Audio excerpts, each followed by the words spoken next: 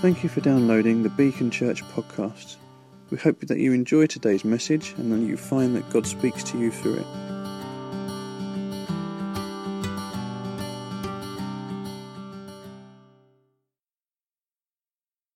Is all the time.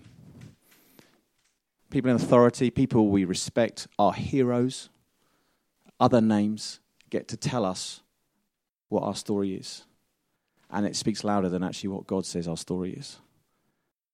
And so we don't actually live our story. And sometimes other things come in that we didn't think should be part of our story. And so we're left with, well, how does that work? And so again, we just, I don't like this, and we back out of our story. And we try and explain it in any way that we can understand it. And we try and give meaning and more meaning to the things that don't make sense to us. So we end up with a very disjointed story. So what we're encouraging you today is, so Jackie's going to come and speak to us. Now, I was awake a little bit last night, and at one point I remember, Jackie used to, as I said, be in our council department, and her passion was to see people brought into freedom. As the freedom that as you'll hear in her story, she discovered in Jesus. But actually her passion was to see the church doing that on a wider scale. So she became amazing at helping people in our church. People would run to Jackie and a lady called Irene, and they would run to her because they would find help in them. They'd find hope in them. But actually, Jackie's passion was, but I wish you could find that in the church. Because actually, as we found out, the need was far greater than we could do in our own. The team of 6 could not actually see a church free. It needed to go out. And so what Jackie and this team that I've brought with you today have been doing is trying to equip the church to be the people that can listen and pray, bring healing and hope. And this team is doing an amazing job at that. And we're seeing that. And actually, my prayer last night was that as Jackie speaks to you guys this morning, that what God has anointed her and called her to do, you will now receive. Okay, that you will be equipped to be amazing hearers of stories. Also, you will know your own story that gives hope to others. Your unique story that actually will give hope to someone else in your church, but also hope to those people who are not in your church right now. Does that make sense? And we all actually have a mission this morning to go and find what is our story. And many of us actually have got more than one story, and we've got incredible stories. I said to you, all of you, every single one of you, even if you've just known Jesus today, or whether you think, I'm a good person, but actually, I realize, no, I have a story. We all have a story, and that's the challenge this morning, is to go and find that. And then we're going to help you to then help listen to each other's stories. So we're going to encourage some of you, if you want to share your story and see what that means to others and let it be poured out for you, okay? And that's for the brave. Not everyone has to do that today, but we're going to get in groups and we're going to do that after the break, okay?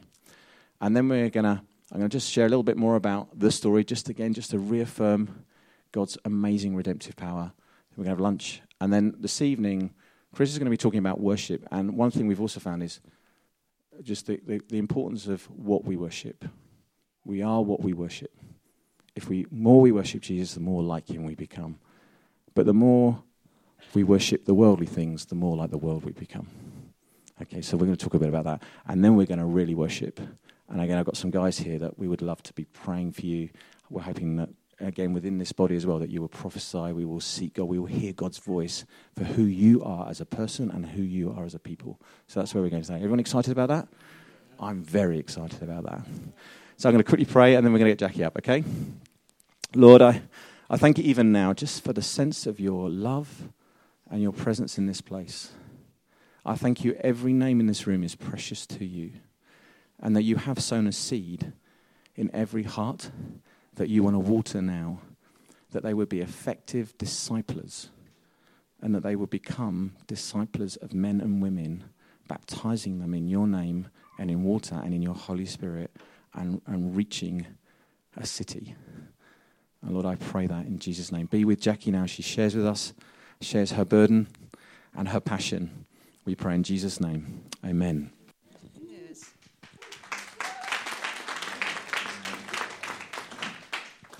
I've yet to work out how you do things with three hands. I need 3 hands.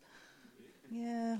Anyway, so I think, first of all, what I'd really like to do is introduce the guys that have come up today and started really early this morning, went through the traffic and got here beautifully. So, this is Tracy. Stand up. Katie. And then Nigel and Annie, that a lot of you know from New Day. So you'll get to chat a lot in the breaks, if we give you any breaks, actually. Like I say, it depends, because you might be really busy. So I want to just say, last night you heard a couple of stories that from Chris and Pete. Bit real, bit kind of, oh my goodness, bit on the edge there.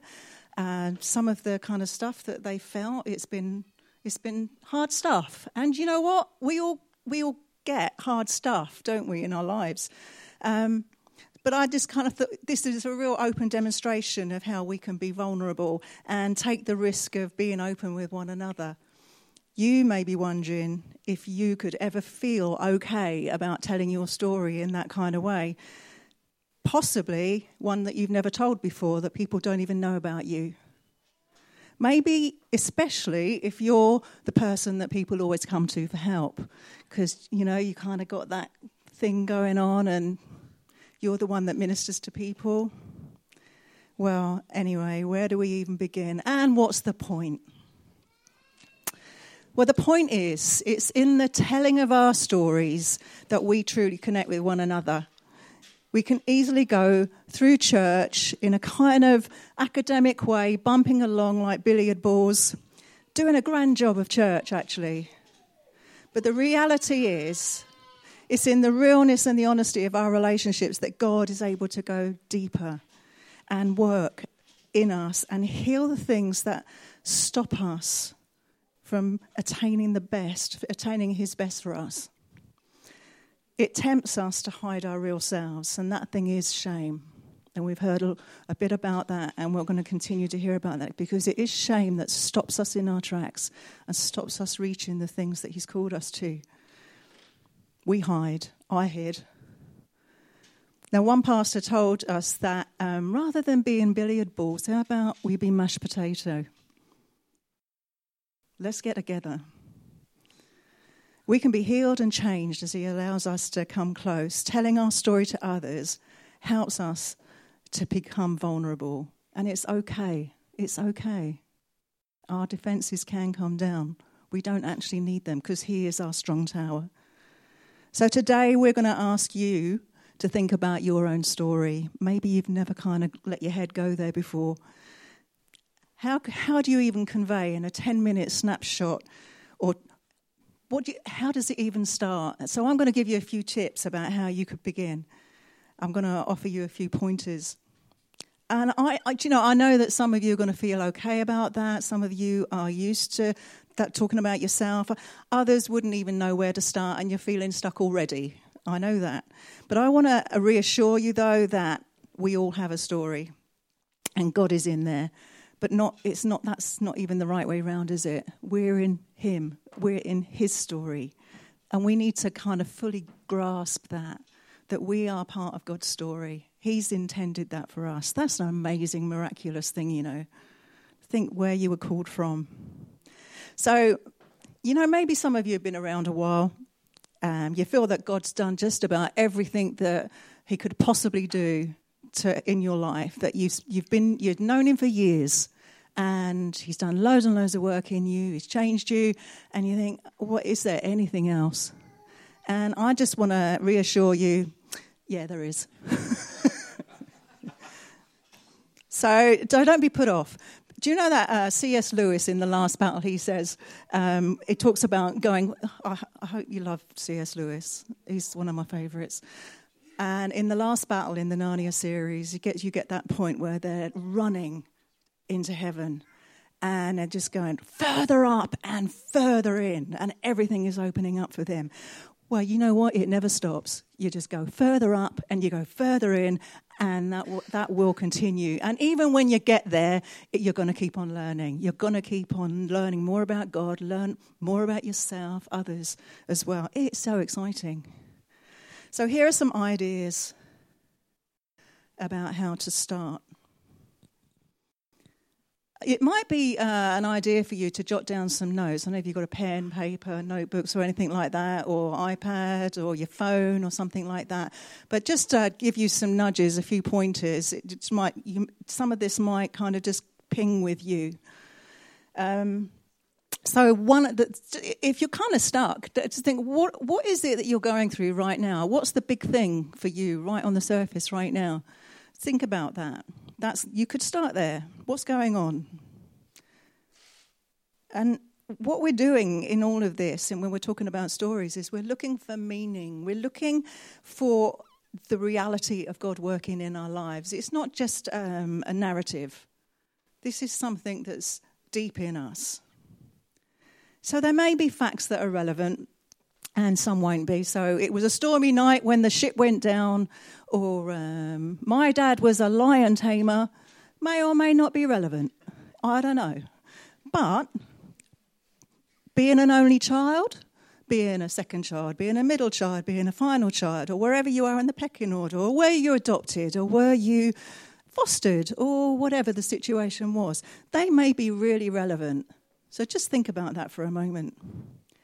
We don't always necessarily know what the most relevant thing is, but it's as you sit and you talk with people who are safe people, and they listen to you, and you hear what you're saying, and they hear what you're saying, and they feed back to you a little bit, you begin to get some clarity about what the real big issues are for you. Do you know something sovereign and wonderful happens in the listening as hearts are joined? And that's what I see over and over and over again. There's something amazing about that connection. So, at this point, I just want to say about confidentiality. I think I need to stress that when you're in a group together and you're listening to one another's stories, it's really important that those stories don't go outside of the group. That there will be very safe people in those groups or that you're talking to, and they'd be your kind of key person that could decide whether maybe that this is a bit of a big thing or this is a bit of a difficult thing, and maybe we need to talk to the pastor or somebody who knows a little bit more. But otherwise, look after one another, guard one another, hold one another's backs, hold that confidentiality, and that's not the same as secrecy. I just want to say that. You need to know the difference. So, possible influences that have affected us. Did I do parents? Oh yeah, parents' history, family dynamics, parental neglect or their expectations could be a big thing. Family hardship is a biggie. They're all biggies. Sibling relationships, past, present, bullying. We hear all sorts of things from different people.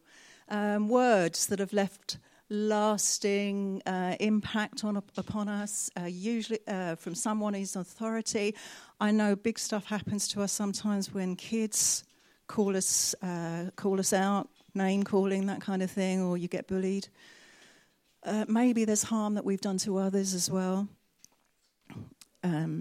That's not so easy to talk about, is it? But I know that's in my past as well, when I've been a bit spiteful. Maybe that's left us with some guilt. We feel a bit kind of dirty about that. And then there's sinful desires and habitual sin patterns. This is something that we see a lot, so much so. We've done redemption groups now since 2011. And we were doing them 3 times a year. In the last couple of years, we've done them twice a year. But so in all of that time, every single time, there'd be like 40, 50 people in those groups. And the stories that we hear just cover the whole range of the things that I'm talking about. And a lot of times, many people are very stuck in those sinful patterns, the habits. They've got stuck for a very good reason, usually. There's a lot of stuff that goes kind of underneath that. But so it's about trying to understand why this thing has come about. How can we help them break free? So we've talked about physical injury that may have left us with ongoing difficulties. And then there's emotional trauma, all kinds of stuff. And why me? Where am I? There. Yeah, why does it always happen to me? Why is it always my family? Why is this going on? Feeling controlled, the social pain. And then you've got that inability to get beyond world events. You can't believe what happened. The people that got upset about Brexit, and then people got upset about Trump, and then, current affairs or stuff that's happening, and all these people are starving, and why does God allow suffering, and the big, big questions. It's hard. It's hard.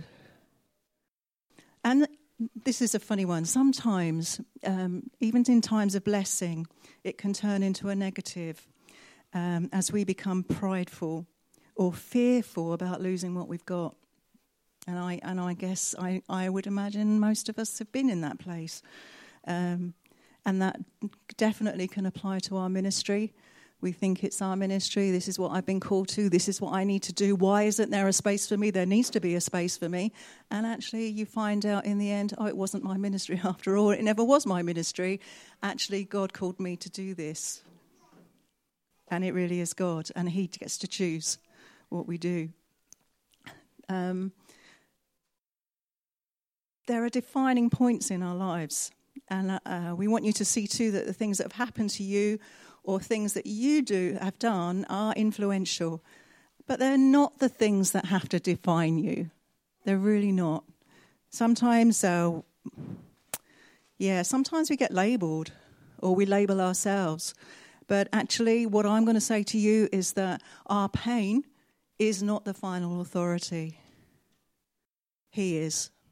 God is our final authority. He's the one that has the authority and the power and the amazing grace and the love for us to heal us and bring us through. So believe it, honestly. We are created for a relationship with God, and he changes us as we come closer. We begin to see that whatever has happened and however much someone has been hurt, our Father has got us. Now, so all of us and whatever our experiences can grow closer to him and benefit from being here today. And I heard that earlier in a prayer. I know that you can benefit from being here with one another today and hearing what God's got for you. And not just now, but going forward as well. So I'm going to show you a tool shortly in this session which can help us to tell our story. It's very practical, one that I use an awful lot. And we call it a timeline. It's a kind of record that we're going to create. Each one of us is going to create a record. I'll explain that a little bit more in a minute. I want to say to you, sometimes you can feel a little bit worried about, I don't know what I'm getting into here. I'm not quite sure I like this. So I'm going to say, be wise. Be wise in how you tell your story. So to say, sometimes we can kind of get caught into detail, and that's not always the best. So to say that I was abused, a particular illness has left a real impact on me, a trauma, or I've been struggling with a particular sin, and naming that sin, that's generally enough detail, actually, and we just need to be a little bit wise. Saying that you've been feeling angry or anxious, overwhelmed, that's good stuff to share as well. What we don't want you to do is traumatize other people with graphic stuff. That's not wise. So, and not everybody is trained to hear those kinds of things, but there are some that are, and so we just need to be wise about who those people are. So how do I respond to people's stories? Now, that can be that'd be a bit of a tricky one, because you think, oh my goodness, I don't know what to say. Here are some ideas. Well, first of all, consider Job. The comforters. Friends can be pretty bad counsellors, can't they? You must have done something really terrible, and I think you really need to repent. Or, oh, well, never mind, move on. So those are probably not the things to say. There is a way to get it right. And these are our governing tenets. These are the things that we adhere to. This is about loving people. First of all, so showing care to one another, being respectful and interested. It's quite hard, actually, to learn how to focus on someone for an extended length of time. I don't know, some of you will know that, and some of you will find that, actually, I needed to do the shopping. My mind wanders. Or did I put that thing in the oven? This is about trying to rein your thoughts in and actually being attentive and being with the person. And you always know, don't you, when someone is really with you. You always know when they're not as well, don't you? I remember being in conversations sometimes with people, and they're talking to you, and they say, "How are you?" And then they're going, and they've lost you because you know they're not interested. So we want you to be interested in other people. So, love. We want you to, before everything else, we want you to love people and get to know them, understand. And when we get to the speak part, it's first by asking helpful questions. It's by encouraging that person to explore what it is they've been talking about. And the do part is by offering, we get there eventually, by offering our support, your own insights, working with the person to create a plan, to go forward, that kind of thing. And it's very much about that person taking ownership of the stuff that's happened. So trying hard not to speculate on the possible reasons why this person has got themselves into a terrible mess or whatever, and try not to fix things, because that's also one of our golden rules, is we don't rush into fix. So often distressing behaviours are caused by distressing circumstances in the past. So, okay, be patient. So, and telling your story can be quite hard at first. I remember the first time I did, and I just went brain freeze, couldn't think afterwards, complete trash. Just needed space to think. So it feels quite exposing that first time. But as you'll come to see in a bit, we're going to give you a couple of stories, and it's all right. It's okay. We're so ordinary, honestly. I'm just glad that we're not kind of slick about everything, and you get to see our faults. Anyway, so some of the possible responses you can make to people, if you even don't know what to say, these are quite useful. I hear that's a struggle for you. Or I can see that was really difficult. Thanks for sharing that. That kind of thing is so helpful. And can you tell us more if you want them to open up the subject? Or I noticed that you talked about X. Can you tell us what you meant by that? It's just a helpful way of getting people to talk. What you don't want to do is that, oh, yeah. Well, when that happened to me, I did da-da-da-da-da, and then suddenly it's all about me. No, don't do that, please. Just try not to bring all of your experience and all of your stuff into a meeting with somebody. Listen to them. Stick with them. So it's just... Yeah, we don't want you to be quick advice givers with the prescriptions. So stay with the person, what they're experiencing, give them space, affirm them. This is all, honestly, what Steve said was right. Actually, I've got quite a passion for equipping the church, and I just want to see armies of people who know how to be with people, who know how to come alongside and walk with them for a while. That's being journeymen together. It's just so important, so key. You know, we're only here for a short time, aren't we? But to mobilise the church in such a way that they just become so good at coming alongside. That's how we're going to heal our communities. That's how we're going to be that voice and the power of God in our communities. That's what burns in me. Anyway, so what I'm going to do, I'm going to give you a little bit of my story. Just give me a moment.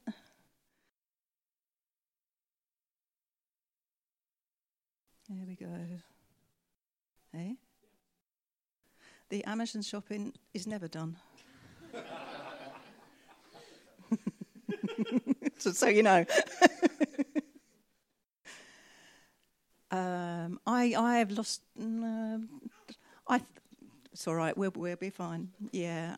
So I'm a child of the 50s, and so I was a teenager in the 60s. But that meant that my dad was in the war in the 40s, and he was in the bomb disposal squad, and which meant that he saw some pretty nasty stuff. It affected him badly.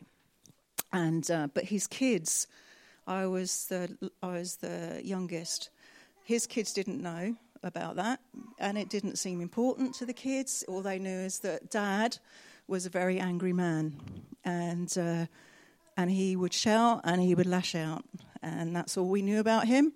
And the only time we got a nod of approval was if we did okay at school. So I did try to do okay at school and get an A, because that meant peace.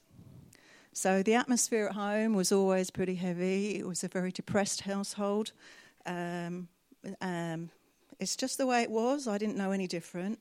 My mum, she was always very unwell. She was a tiny lady, 4'11", but as she was quite an anxious person, and she ended up with anxiety-based illnesses that we had no names for whatsoever. She was anorexic and she was agoraphobic. She only ever went out in the evening when nobody was around. And then eventually she was also a chain smoker, and she died at the age of 60 from multiple heart attacks because she was so weak. So that was the kind of setting. But we loved her. She was just a sweet lady, but she's a little bit lost. By the time I was 6, I truly hated my dad. Passionately hated my dad, and I vowed that I would never ever be as weak as my mum. And so interestingly, I never did drugs when I was a teenager, because that would have been weak, and it was not okay to be weak. So that was my motivation. And with no understanding of boundaries at all, because you didn't talk about that stuff, there was a big row in my house when I was 14. I began to drink and I began to smoke. And by the time I was 16, I was pregnant. I married the dad because there was no way I was going to let a baby grow up in my dad's house. So it was a little bit out of the frying pan into the fire, because actually the guy that I'd got together with had a passion for knives, he had a sex addiction, and he never worked. So we experienced great poverty, we were homeless, and the first night began a nightmare of serial rape, and that went on for a number of years. What happened to me in that was my brain was invaded by sexual images and sorts of nasty stuff in my head, which was hard to kind of live with. But at 17, I became a Christian, met God, truly amazing, supernatural experience, great relief on the one hand, majorly a great relief, but there was that sense of real guilt about the way that I was, and shame. And so what happened was, my way of handling all of this was to become quite a bit of an icy tower. I needed to manage, I needed to be strong, etc., etc. And statistics tell us that actually women or guys who are in abusive relationships won't leave until there have been several instances, several events, and it could take 5 years before they ever do that. I was a statistic at that time. So by 21, I snuck out, I left the home, took the kids, and then got divorced. I was pretty damaged, but my determination was to create a safe space for my kids. When you think about the Exodus of the Israelites, it was as if I'd been taken out of Egypt. I had escaped, and God had rescued me. And then about 5 years later, I met Pete. Pete was not that other guy. Pete was an entirely different prospect. And Pete, as you heard from him, you heard his story. We married. We had a third child. And we were in a great, safe church. It was great. But then God started to work on me and get to the nub of things. And I hadn't really understood that although I'd been taken out of Egypt, Egypt was still in me. There was still stuff in me. And that's so true of the Israelites. It was true of me, and it's true of all of us, that we come out of a situation, but it's still in us. And my journey to health meant truly forgiving all of the people that had used, abused, and all of that stuff. And this was not just that thing that you do when you get saved, when you go, oh, yeah, I forgive everybody. course I do, because that's a good Christian thing to do. This was much more agonising. And then to truly understand how hard my heart had got, that was awful, actually. The battle for the mind is the biggest battle that you will ever do, ever. But it's worth it. You know, it felt so wrong at the time that I was the one that was needing to do this agonising work with God and needed to clean up, and other people had got away with it. That's what it seemed like. The reality was that because of what I'd gotten into, because of where I'd gone, I had been pulled into a muddy, slimy pit, and I had got muddy and slimy. And that's just the way it is. And God wants us clean. And so if you remember Psalm 40, it talks about being lifted out of the pit, lifted out of the miry clay. And Hebrews 10:22, it talks about being washed clean with pure, clean living water, sprinkled to cleanse us from a guilty conscience. Those are living words from God. He washed away my guilty conscience, but I seriously had to work. He taught me how to forgive, delivered me from dark evil. I saw a vision of myself standing in a river with black tar being torn away from my skin. That was very graphic, and it was very real for me. And I realised at that moment that God was really doing the work. He was making me clean after all of that grubbiness. What had happened to me, so I'd kind of come to believe that I needed to be strong like a guy. The only way to survive in this world was to be strong and stoic, and to make sure you push through, and to be quite aggressive about that, and not to be soft and wimpy. I came to see that was my idolatry, that actually that wasn't okay. That is not what God made me for. And to be as strong as a man, what? No, it was really ugly, and it was my idol, and I needed it to be toppled. So I realised, God showed me that I had murder in my heart, actually.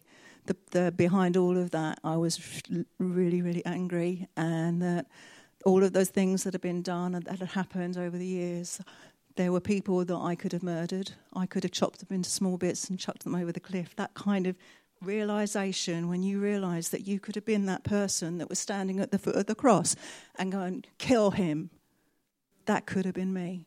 And that's shocking. It's awful, isn't it, to realise? But that was my realisation. That was my tipping point and my redemption moment, really, when the biggest part of my Egypt was wiped out finally, and I could experience God and freedom from shame. And Galatians 2:20 captures it.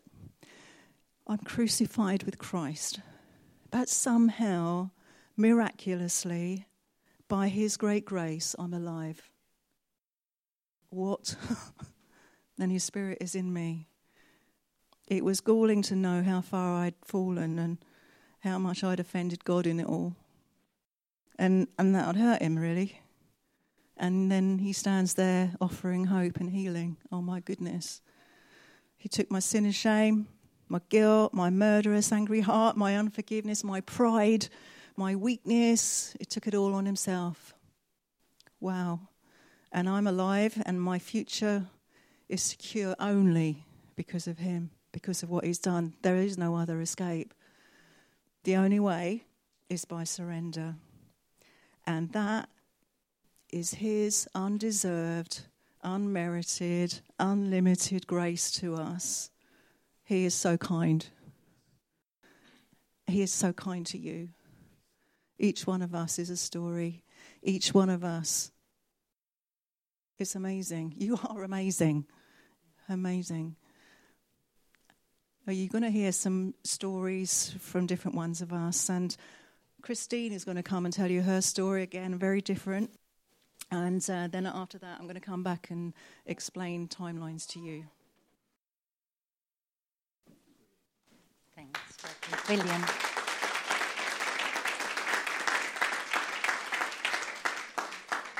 You can see what a blessing Jackie is to so many. Thank you, Jackie. And my prayer is that as you hear our stories today, that faith will arise in your heart. If God can do it for them, he can do it for you. And I know he can. So talking about our past can be painful because it makes us relive what happened to us. Each of us, however, ordinary we might feel, needs to see ourselves as irreplaceable in God's story. What God's doing is he's getting us to fit into his story, not us getting him to fit into our story. Now, God has kept and guided and supported and brought me through some exciting adventures, some horrific situations, but he's always been there for me, and I'm so grateful for that. I was born into a Christian family. I'm the third of 7 children.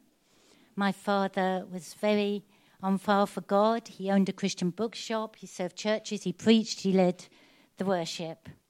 I had a wonderful mother who was orphaned, very young, but missionaries from Hebrides Revival moved right next door to her house, and she became a Christian, and she loved God. She was a wonderful mother, and each night she'd come to each of us and read and pray, and for that I'm so grateful. So encouraging to all you mums and dads, make time, read and pray with your children, because they need to know God in order to make him known. From an early age, I knew God had called me to the mission field. My mother always said of me, I was the only one who absolutely knew I was trained to be a nurse, and I was going to Africa. Used to have African babies all around my mirror. Loved them, still do. But like many of you, I've experienced trauma, hurts, and challenges. Unjust suffering in life, and that can be hard to understand, can't it? We lived opposite a park and played out with our friends. That's what kids did most of the time when we were growing up. And I was at junior school age when I was abducted with my friends. You know, we were totally unaware of stranger danger. Now children have a lot more teaching, perhaps. In church, we're taught to trust and obey, aren't we? So totally unaware when people come along and pretend to be nice to us.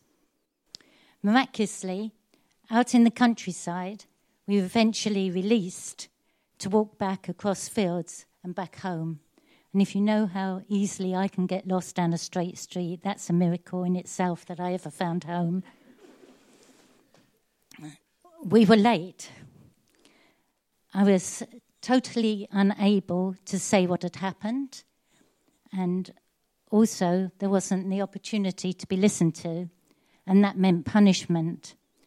I always find it hard talking about this next bit because my father was a very pastoral, he wasn't a harsh man. He just wasn't. But we were disciplined. I guess that's how you keep 7 children in line, you know, and have some kind of order in the home. And also was his belief. And of course, that meant punishment for me. And that meant that I completely, from that day, blocked out what has happened. It's like a tremendous accident, isn't it? When people, you come numb and there's a kind of blocking out of the trauma in order to cope. Rules were to be obeyed. You know, church should be a safe place. But sadly, also, I experienced some inappropriate behaviour here. We have a very real enemy, don't we? Pain is not buried dead in us. It's buried deep into our subconscious. And I didn't share that with anyone until I was 19. But you know, I'd always been aware that God had saved my life for a purpose. I've always known that deep in my heart that I wouldn't be alive if it wasn't for God. We have a very real enemy who comes to kill and destroy. One of the challenges, just 2 weeks ago, I was in the States visiting family there, and my granddaughter shared with me, her mother was there too, that she'd been chased. She was out running, like many of you here, I know, who like to run and keep healthy, not looking at anybody in the front. And she was out running, and she was chased by a man on a bicycle. And she said she knew an evil came up beside her, and she just heard the words, run. She knew she couldn't outrun him, but she saw somebody in the distance, and she ran towards him and then phoned the police. And I'm sitting there, and it takes you back, doesn't it, when something like that happens. And then later, my daughter's phone started beeping, and it came, Amber Alert, Amber Alert. She said, what's that? And then my phone started, and I thought, I'm in America, Amber Alert. And then it came up, abduction in Virginia. And it was evidently the telephone just lets everybody know that that's going on. And of course, that caused me some disquiet. But I thought, now, don't go back into your default position of fear. And Bethany then, when she'd been talking to me, she said, I've had to make a choice that I will not be ruled by fear, that I will trust God. And I thought, thank you. And often I need to do this because I'm only learning how to process stuff with God. Even now, I need time to process. I said to myself, that's right, don't go back into fear. God has protected her. Perhaps that situation will make her wise, because she said, I must learn that when I'm out running, I don't go out on a day where there's not people around, and when there's not people in the park or the weather's bad. So sometimes when we look at things from God's point of view, it turns it around from staying back in that fear of, oh no, God, not again, as to, thank you, God, if you're equipping her for life and you saved her. So that's what I'm still learning. I trained at Mildmay Mission Hospital, which was a hospital that sent people abroad in the London hospital. And I married Chris 50 years ago, 1967. And did midwifery in a Jewish maternity hospital when I was first married.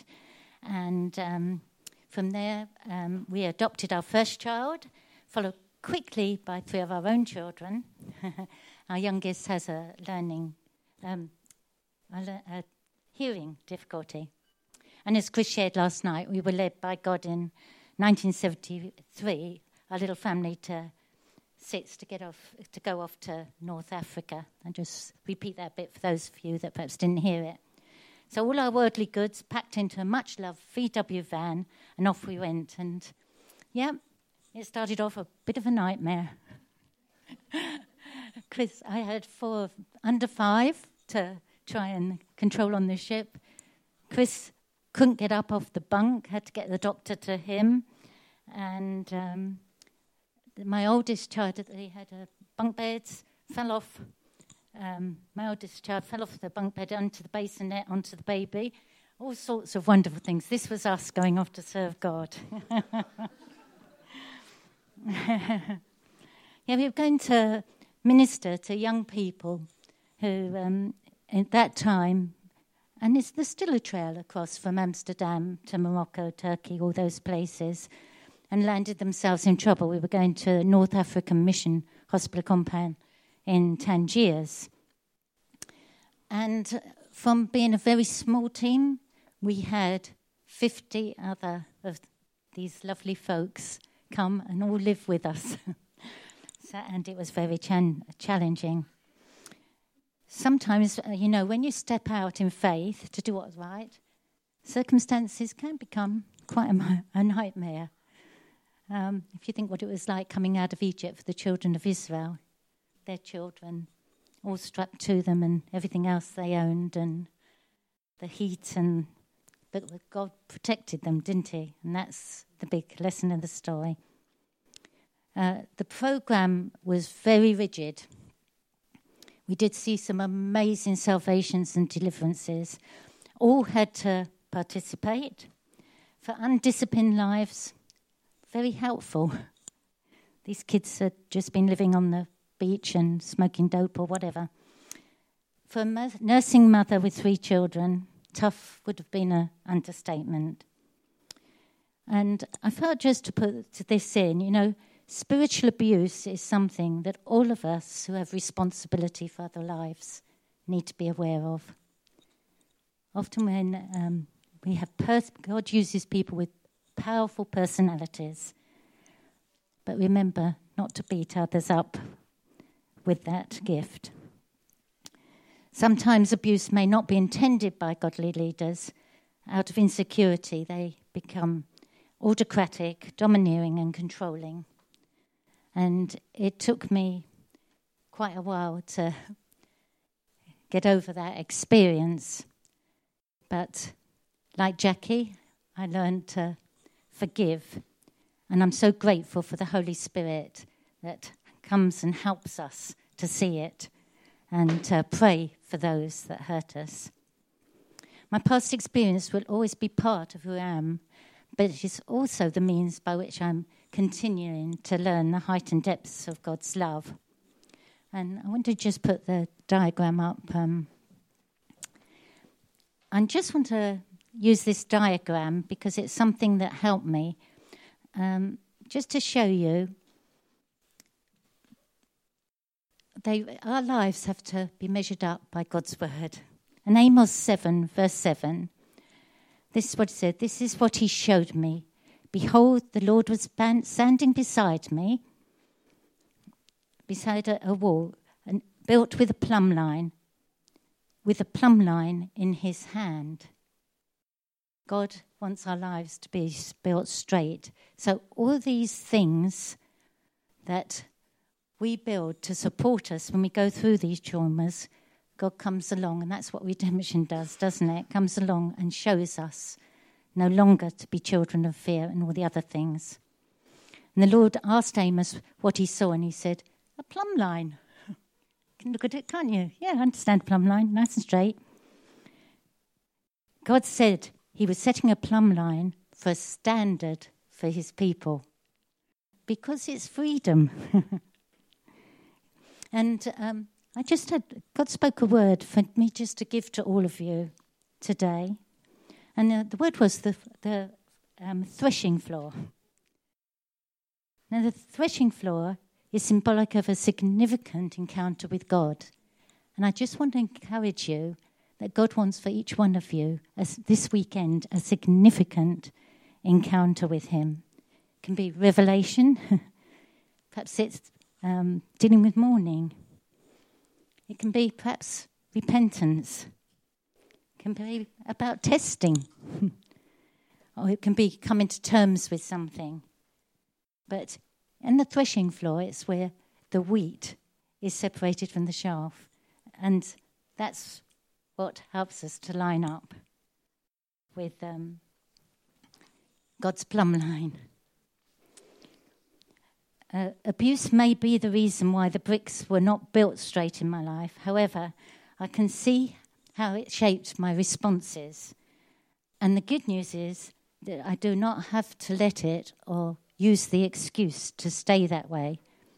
Each crooked brick had a name of them. I felt God made me stop and just put a name on them. They were all crooked.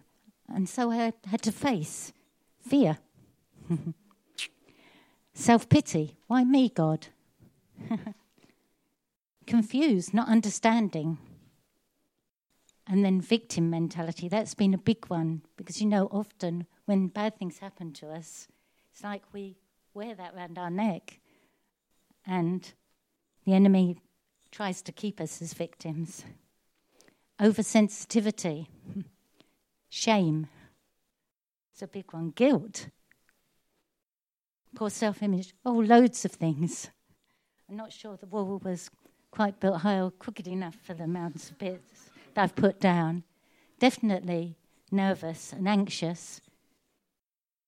You know, not all temperaments act the same way.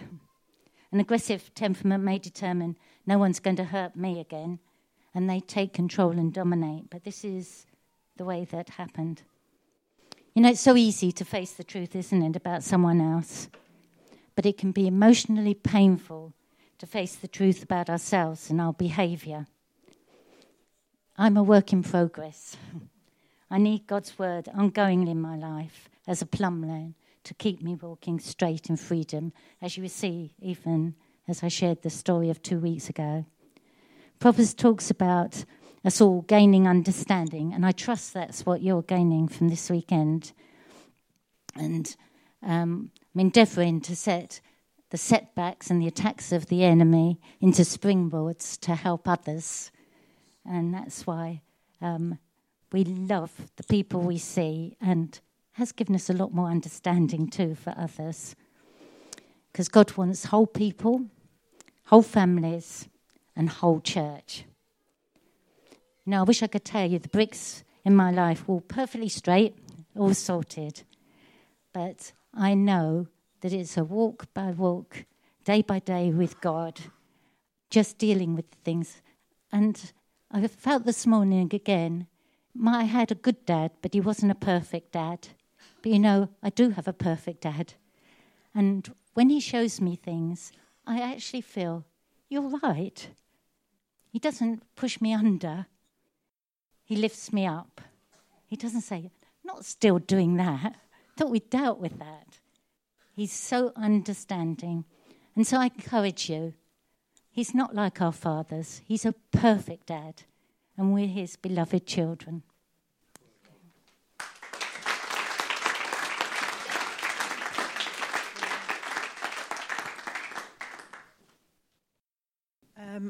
This is the practical bit, and before I say that, I just want to recommend a couple of books that are really helpful about shame. That Ed Welch is a brilliant writer, just makes it very accessible, very easy to understand, and so that's Shame Interrupted. And then there's another one which is an old standard actually, Healing the Shame That Binds You, and that's by John Bradshaw. And there was the other one you've got. It's great. He's just reading it. It's got a great title, The Soul of Shame. Yeah, it's very good. Very good. Soul of Shame. Okay. I'm going to just very briefly help you just to kind of get your head around what a timeline is. But I do have a book here. If you ever wanted to buy one that sort of explains it more fully, if you got into this and felt like you wanted to know more, there's a book called The Healing Timeline. It's by Catherine Thorne, MA, who is a Christian, and God's shalom for the past, present, and future. So that's very helpful. What we're going to do, this is an exercise that's designed to help you join up some dots in your life, in your history, and to think about the significant events that have shaped you and may be impacting on you today. So what each of us will do, over here we've got a ream, and here's my lovely assistant, of A4 paper, and you'll take a few sheets, so the older you are, the more sheets you'll need. Some of us, when we go home, we use a roll of wallpaper. And you can take some together, and then you'll take those off, and you'll go away into a lovely private little space with your coffee, etc., tea, etc. Get a bit of time on your own and start to put some things down on paper. So what you do is you get a sheet of A4 paper, and turn it sideways, draw a line down the centre, just like on the diagram. Section off parts of that line, starting from birth, going through to your current age.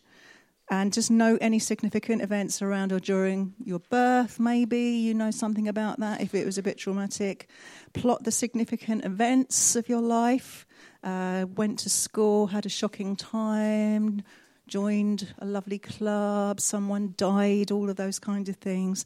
And then occasionally you might find that you experience an event as both happy and sad, in which case you can do a dot above and below.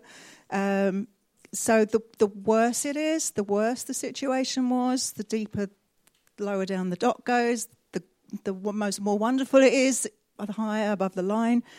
And then you join all the dots up and make a graph. Sometimes people get creative and add all sorts of pictures or drawings or other things that illustrate, and you can get very creative if you're that kind of a person. Katie's a very creative person. If you ever find her blog, how do we find your blog? Draw Close blog. Absolutely brilliant and very inspiring, and she's a brilliant artist. So there you go. So this, so we've got draw a timeline, draw the lines, start from 0 through to current, pinpoint major memories, note in the couple of words, join the dots, and some people prefer to read creatively, so you might want to draw a roadmap or anything else. Just make it clear. Go back.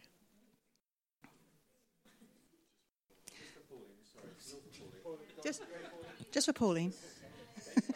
It's work. Take a picture. Yeah. Sometimes it gets a bit tricky to complete the task on your own, and you might want a little bit of a kind of help. Sometimes we have to ask somebody, mum or someone who,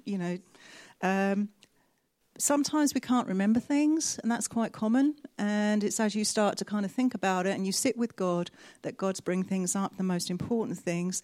However, some people really enjoy joining up the dots of their life and seeing it all make sense. Oh, that's what happens, of course. So it's a wonderful thing, and to see what the journey is a brilliant thing.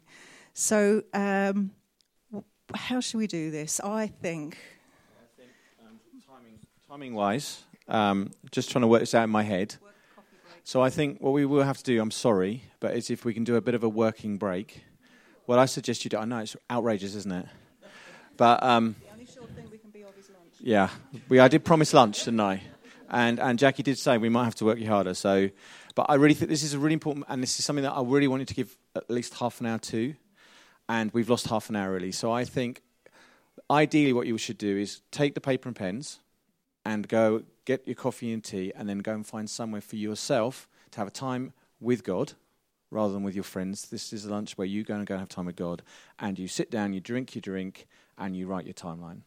Okay, and then if we can all be back in here, let's say 12, yeah, because then what we're going to do is we're going to back here at 12 o'clock, is that all right? And we're going to get into groups, and now Owen and Phil are hopefully going to help me put you into groups, yeah, and we're going to get into little circles, so we might have to change chairs and put them in little circles of 8 or 10, and then we're going to come into sitting groups, and then we're just going to encourage some people just to share their story, and we're going to also model how do you respond to some of these stories. So some of you will really want to share your timeline, because actually it's amazing. Or actually you've just been like, I didn't realise this. Does that make sense? Because God's going to be in this, and then we're going to do it. Is that all very clear? Makes sense? Great. And then I will just speak at the end about a little bit on redemption. You have just listened to a Beacon Church recording. If you would like more information about us, our vision, the team or upcoming events, please visit our website, which is beacon-church.org. You can email us at office@beacon-church.com or find us socially on Twitter, Facebook and Instagram. You are welcome to share this recording as you wish, but please do not make any edits without express consent. Thank you.